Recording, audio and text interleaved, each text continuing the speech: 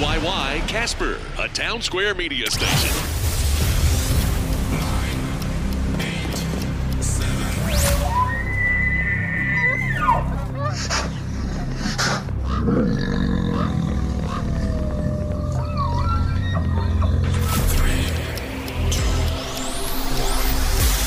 Stand by for Wyoming Hooking and Hunting Outdoors with your host, Drew Kirby. Yeehaw! Okay. Holy cow! May I have your attention, please? Hey, this is Luke Combs. I am Morgan Wallen. I'm Riley Green. I'm Travis Denning. Hey, I'm Aaron Lewis. Hey, it's Luke Bryan. I'm Tim McGraw. What's up? This is Ian Munsick. This is Craig Morgan. And you're listening to Wyoming Hooking and Hunting Outdoors. My Country 95.5. Here we are back again, another week, another show. And Janet, over the last year, we have had Matt Hahn with us a lot because fishing is a very important part of our area. And Eric Hansen has been on a couple of times because not a lot of people like to hear what Eric has to say because it ends up being a bad thing for all the fishing and everything. But because of the aquatic invasive species, we have to have Eric on time to time to, make sure people are aware. That's exactly right. And, we've been talking about the importance of drain, clean, dry for the past year and really been encouraging everybody to make sure that you're following that protocol, to make sure that you're getting your boats inspected, to know when you have been on infected or infested waters, to make sure that you're following the rules when you come back to Wyoming. And now more than ever, we are in a situation that's pretty scary for Wyoming. Eric, what is the recent message that has been passed along from our friends in South Dakota? That was that Pactola Reservoir came up infested for zebra mussels. So we have different levels of, positive waters or suspect waters. But when a water is deemed infested, that's when they're finding reproducing adult mussels. So that was a big, crazy blow to get, especially in western South Dakota. These have been present in eastern South Dakota for a while, and we've been watching that movement track across. But to have a water that close to Wyoming and that a lot of boaters use coming back and forth from South Dakota and Wyoming is really cause for concern. You had mentioned you've seen the progression from east side of South Dakota to west side. Do you have any idea of how that progression is happening? Is it a natural process or is it someone moving right along and carrying it with them? A lot of it is the boat traffic is they get moved around. If inspections aren't taking place and boaters aren't being cautious about what water they're moving, even within their own state, that's a lot of how this happens. When we talk about the AIS inspection, you get the sticker and you're good. What is included in an AIS inspection, and what do people need to be prepared for when they stop to get their inspection? Yeah, so actually the inspection process is fairly quick and painless, especially if boaters follow those clean, drain, dry reminders that we like to give them.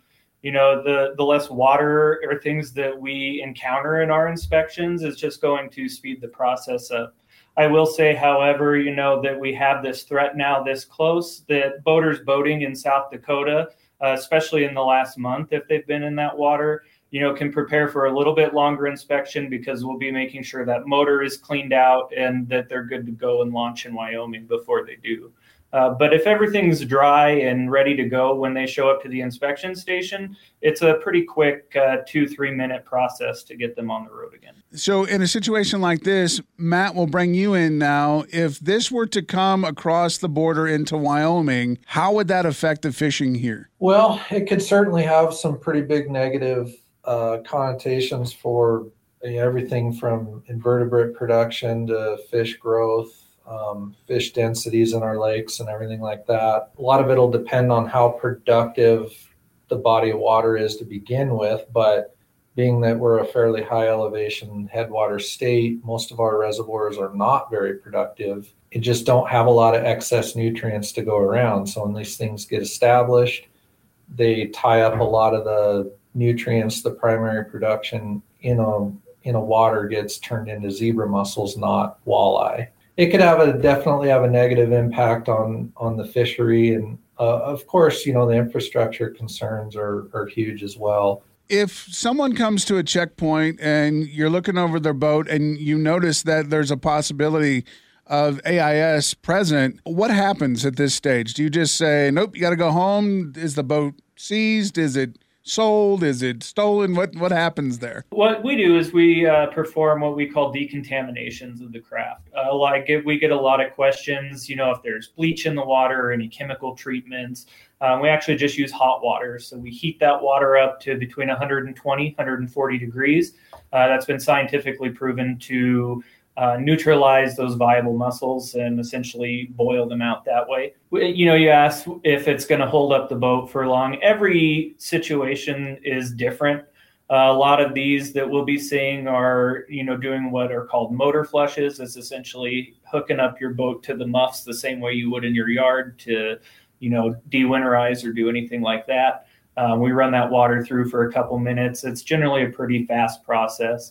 We do have occasions where there's boats that come through with live mussels on them, or it's a large, complex watercraft with attached AIS that's going to take a while to clean. And at that point, those boats are quarantined for upwards of 30 days, and we work with the boat owner to get it clean and get it back to them as quick as we can. And I have heard from a lot of people that it kind of bothers them that they have to go get this done, but really it shouldn't bother them. It's for a good cause to make sure that not just the fishing and waterways, but drinking water and electricity and everything is affected by all this. Absolutely. And it will be interesting to watch what happens at Pactola. Although I'm not positive, I do believe that is some of the water source for Rapid City. So this will be kind of an interesting experiment to kick back and watch how it really does affect some of the waters that are locally near us. Well, I definitely want to keep abreast of the situation. And so, Eric, we need to have you back every little bit to keep up to date. And I know that it kind of probably ruins a lot of people's fall plans to head over there. So. Oh, absolutely. Yes, this is something that's definitely going to change and evolve. And, keeping everybody up to date on things as it happens is super important. All right. Thank you again for all the information. Eric, Matt, Janet, we'll talk to you soon. Thanks, Drew. Thanks, Drew. Wyoming Hooking and Hunting Outdoors. My Country 95.5. Welcome back. It's Drew and Brian, Rocky Mountain Discount Sports, and we're well into August now. That means the first archery seasons are opening very soon. I mean, the elk hunting is about to start. You can feel it in the air. Oh, yeah, we've got, we're selling a lot of bows. We're doing a lot of tune-ups on bows. Guys are ordering strings. We're just, people are trying to get dialed in and make sure that they're ready for the season.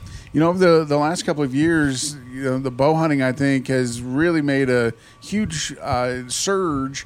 A lot of the TV hunting shows, they are more archery than they are firearms anymore. And I think it's really picked up the challenge. People like that extra challenge when it comes to archery hunting. And some of the name brands are Matthews and Hoyt, and you guys carry both of those. Yeah, we carry Matthews, Hoyt. We carry Bear Archery. The Matthews and the Hoyt for the premier bows for sure have definitely been our number one and number two. When it comes to crossbows, that's another option that I think has really started surging, especially with the guys that maybe in the 80s and early 90s were the out hunting crossbow or a bow and arrow every time. Right. And then now they're like, oh, my shoulder hurts, my back hurts, can't do it. Yeah, I mean, we're seeing a lot of guys that, maybe have had a shoulder injury or just, they just don't have the strength to pull back that 70 or 80-pound bow that they might have been pulling. And the crossbows, the technology has just been phenomenal. And you basically, with the crossbows that are out there, I mean, we carry Raven and we carry some Centerpoint, a few other brands here and there, but the Raven is by far the number one for most people at this point. And obviously, if you're going to do archery, whether it be crossbow or compound, I mean, you need to practice and make sure that you've got it set up exactly for you. You don't want to get out there and have it too much of a pull weight or anything like that.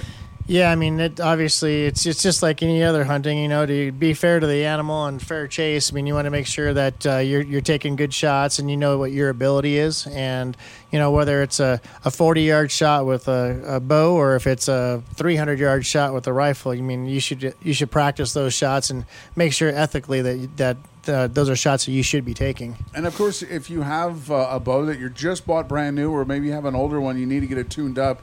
Rocky Mountain Discount Sports to do that, too. Yeah, we'll certainly help people. We're putting on a lot of rests and stuff for people. Putting in new peep sights, new D loops, strings. This now is the time to get your bow strings ordered. If you don't have a spare bowstring in your bag, you probably want to get one ordered, just because, just like everything else, the supply chain is still pretty rough, and we're anywhere from 3 to 6 weeks on bowstrings right now. Of course, there's always new lines of camo patterns coming in, and you want to make sure you're camoed up good for where you're hunting, because obviously that's a big advantage for you.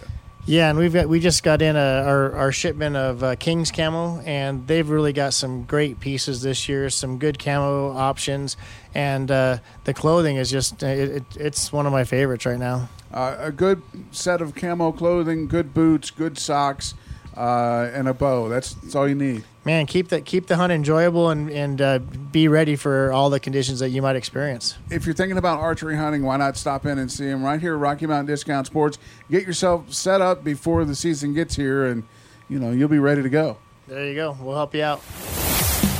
It's Wyoming Hooking and Hunting Outdoors on My Country 95.5. Boy, we are having a good time today, and our next guest is Big Grizz. Fish Nuts Outfitters, where, man, how's it been going this year? Things have been a little slow start, but we were able to catch some fish as the year progressed and water temperatures warmed up. But things are looking good. We're coming into the dog days, as you know. Things are hot. Weather's hot. Nobody wants to be out there sitting in the boat in 90-degree weather. But there's opportunities for the guys who may want to fish early in the morning or late in the afternoon as that sun's going down or coming up, vice versa. But, yeah, fishing's fishing. If you get out there, you can catch them if you put in a little bit of time. So you and I were chatting a little bit earlier where the trout, how they get stressed when this heat comes in. Is the same thing with like kokanee and walleye at that point? Absolutely. I mean, warm temperatures, these fish are more lethargic anyway. They aren't expending a lot of energy to hang out for the day and whatnot. They're really focusing on using what energy they do have to be resourceful and eat for the day. One thing that we talk a lot about here, trout fishing and walleye fishing, but you kind of specialize in kokanee fishing as well. And we're lucky in this area because we're one of the few areas in the state where you can catch kokanee. Yeah, absolutely. I mean, kokanee fishing is been developed on the West Coast. It was a subsidy for the salmon runs that only happen certain times of the year. So they created essentially a freshwater landlocked version of a salmon. As these fish have gotten more popular, more people are getting into it. They do really good in cold water, lake fisheries instead of warm water stuff. So we have great opportunity here in Pathfinder with a constant flow of water when we have snowmelt, and Alcova, which is also the same way. There's kokanee up in Dismit, but as I said, for the state of Wyoming, they really came from the Flaming Gorge area, which has got a big body of water, got good depth, got good food source. And so to have it close to us here is fantastic. And if you like to eat fish, which if you knew how big I was, I like to eat a lot of anything. It's a great fish to smoke. We've smoked them on a Traeger smoker, which you can pick up over at Rocky Mountain. And you can smoke those fish. We like to put them in with some cream cheese and make a nice cracker spread out of them. Or if you're just a traditional guy, we smother them in butter and some garlic herb seasoning. Throw them on the grill and cook them that way is fantastic. So when you're out trying to catch those kokanee, is it frustrating? Because, everybody around here is geared toward the trout or the walleye, so maybe they're not as schooled on the kokanee. Sure, and it could be a frustrating fish to try to catch. One of the important things, and I think we learn as kids is fishing, is patience. And having the right tools for the job is going to help you be successful. One of the things I try to do every year is a seminar over at Rocky Mountain. We're trying to do another one up at Sportsman's as well so we can get some of these other people involved into the industry. But you're more than welcome to come check out one of our seminars that I put on in the spring. We'll teach you the tips and tricks of the trade to help you be more successful. We'll send you home with some papers and whatnot that you can go over, little maps and things that'll help you catch those fish. The process of catching the kokanee and a bonus trout, Is it about the same as fishing for trout, or is it a little different? I would say it's a little bit different. For the most part, as me, who grew up in the west coast of Washington, we grew up pulling what we call Ford fenders or pop gear, as they would say. Big, heavy, flashy line of flashers, and you're dragging that thing on lead core at a fairly decent speed. With kokanee, I fish right around 1.5 miles an hour. I use a very small 4.5-inch sling blade or a dodger, and a very small, what we call a hoochie or a squid behind that, within 8 to 10 inches of that dodger. The key to it is making sure you're down there around the thermocline, which if you have a good fish finder, you can turn up the gain and find that thermocline, and those fish are going to hang out down below it because they come up into it to eat that phytoplankton and zooplankton throughout the day. But if you got shoepeg corn, Berkeley gulp maggots, a squid or a spinner of some sort, and a small dodger, and you can get down there, you're going to have pretty good chance of catching some kokanee. And the cool part is you can fill your bag with some trout and other species in there to help get you there. So when we were talking earlier, you said that sweet spot is like 52 degrees, and that's basically where they're going to hang out. For the most part. I mean, you might catch them, early in the morning, you might catch them up above that, just because we don't have that light penetration moving those fish down a little bit deeper. We don't have the recreational guys making a bunch of noise. But for the most part, the scientific theory is 52 degrees. Fantastic. Well, Grizz, hang tight. We're going to get more kokanee talk in just minutes on Wyoming Hooking and Hunting Outdoors. It's Wyoming Hooking and Hunting Outdoors on My Country 95.5. We're with Big Grizz from Fish Nuts Outfitters. Go find them all over Facebook. We're talking kokanee fishing today, something that we haven't really talked much about on this program.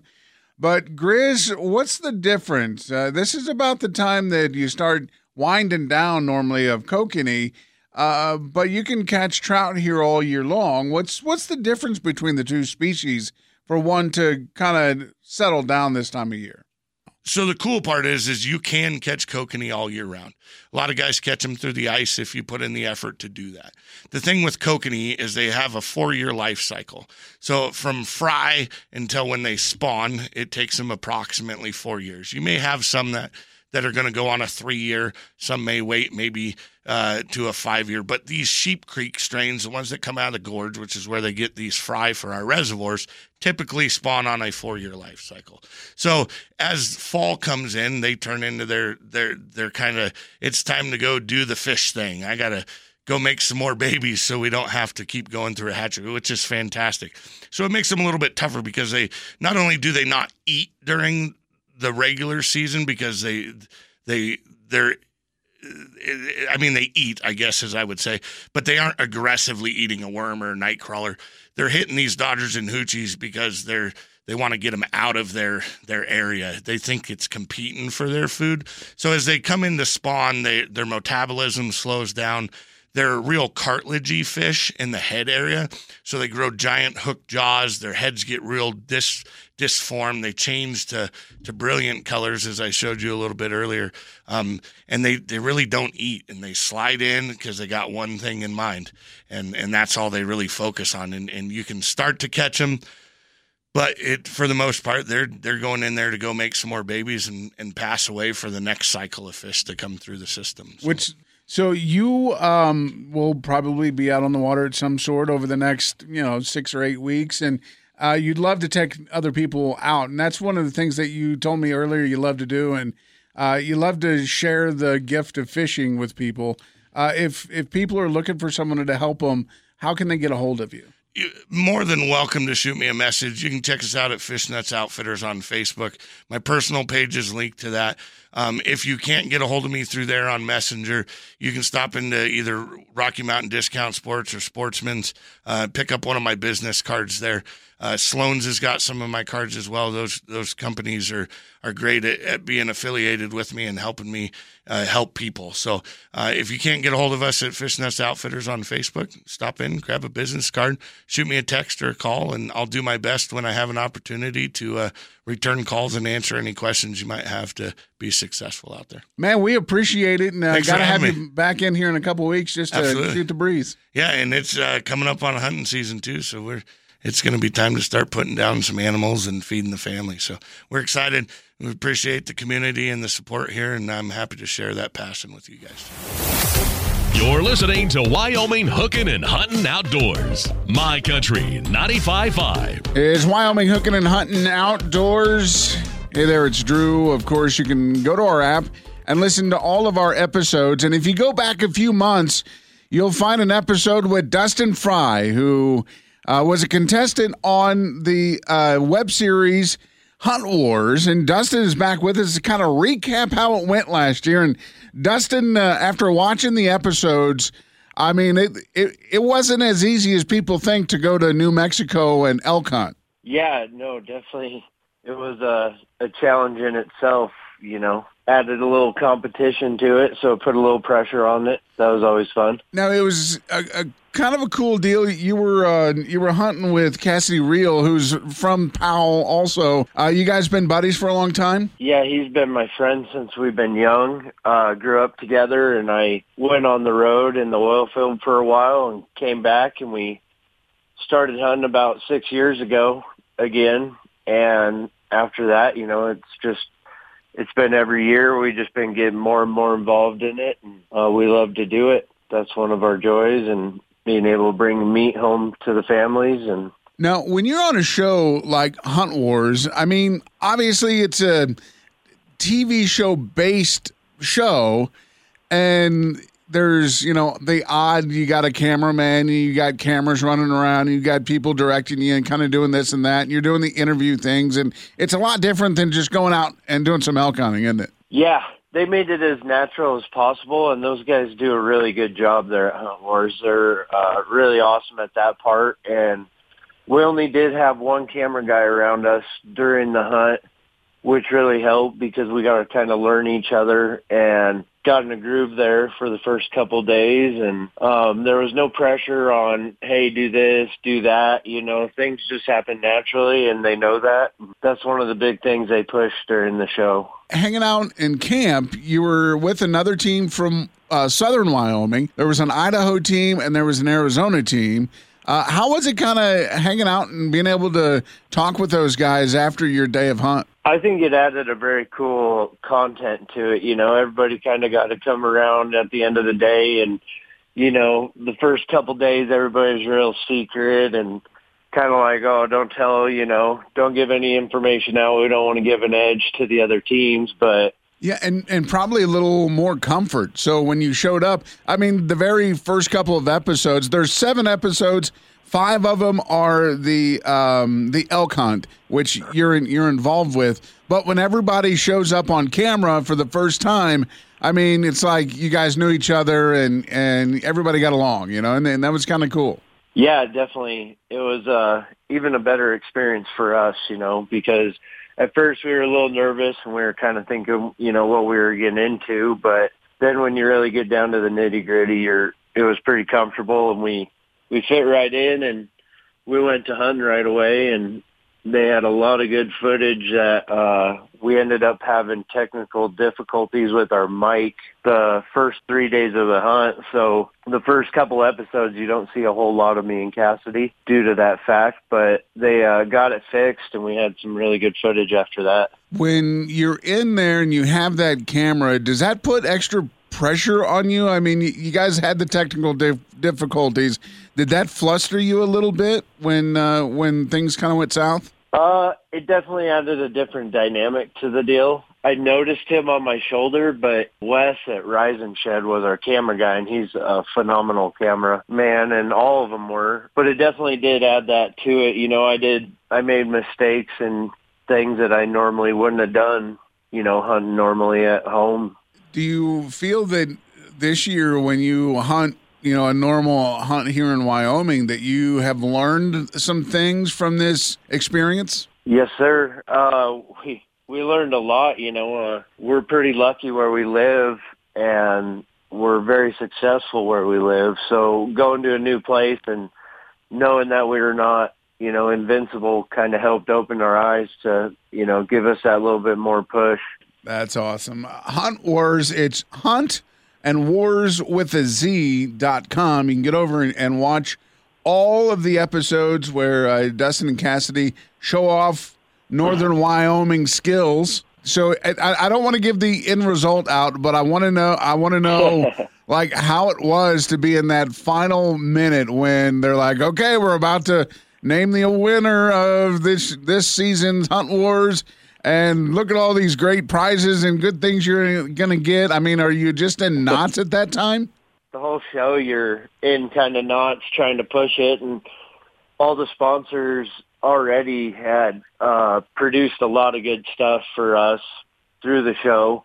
Sitting there at the end waiting for the result was pretty cool to see the other bulls come out and kind of see what happened. I'll tell you that if you go to the My Country 95.5 app, we're going to give you links to Hunt Wars so you can sit and watch it. I'm telling you, 35 and 45-minute long segments, so it really won't take much time out of your day to watch an episode.